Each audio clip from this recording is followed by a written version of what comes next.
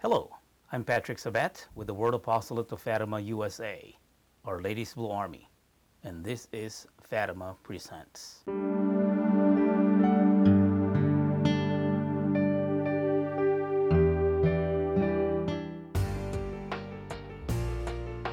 From the beginning of the fall, mankind has been at war with one another. Adam blamed Eve for his sin. Eve blamed the serpent. Both now viewed each other suspiciously. Cain became jealous of Abel. Ishmael was at odds with Isaac. Esau with Jacob. Joseph with his brothers. Saul with David. All of these conflicts can be blamed on one thing: personal sin. Nothing else caused this. Sin is social. When you sin, it affects someone else, who then afflicts another, and the consequences extend beyond our own knowledge. During St. Jacinta's time, the world was at war. Surely Jacinta heard the stories of the wounded and dying soldiers, of bombs blowing things up, of guns that fired constantly. When these soldiers came home, their experiences came with them, and the war perhaps continued into their own families.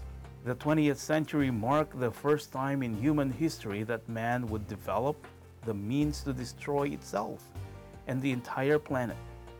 It is no longer just about one person capable of murdering another. Now it is about entire civilizations capable of mass destruction on a scale never seen before. Is this something to celebrate on our list of accomplishments? Does this advancement make us enlightened, empowered, capable of controlling our destiny like gods? You surely will not die, said the serpent to Eve in the garden. No, you will be like gods who know what is good and what is bad. And where does this lie lead mankind? Calling good evil and evil good. Claiming to be wise, but instead we become fools. Lured by our desires, we bring forth sin and eventually death. St. Paul tells us in the letter to James, "Where do the wars and where do the conflicts among you come from? Is it not from your passions that make war within your members? You covet, but you do not possess. You kill and envy, but you cannot obtain. You fight and wage war." At Fatima, Our Lady implored the children to pray the Rosary every day for peace. The children recited the Rosary fervently, certain that they would thus hasten the end of the war. Throughout her life, Lucia prayed so zealously for the conversion of Russia that people wondered, did an illiterate peasant girl from central Portugal do more to prevent conflicts than any diplomat? So while Our Lady told Jacinta that war is a punishment from God for sin, she also provided us the perfect weapon to fight the war, the Rosary.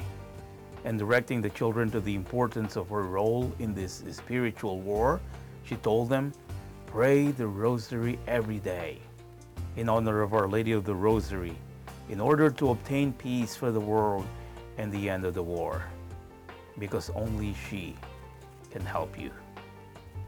Like our sins, which create the conflicts, the prayer of the Rosary can bring peace to any situation.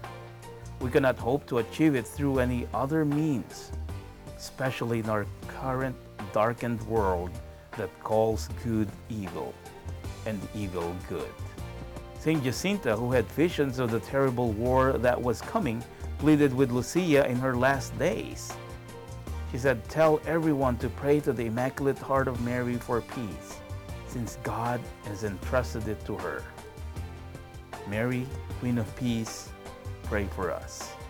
St. Jacinta, pray for us."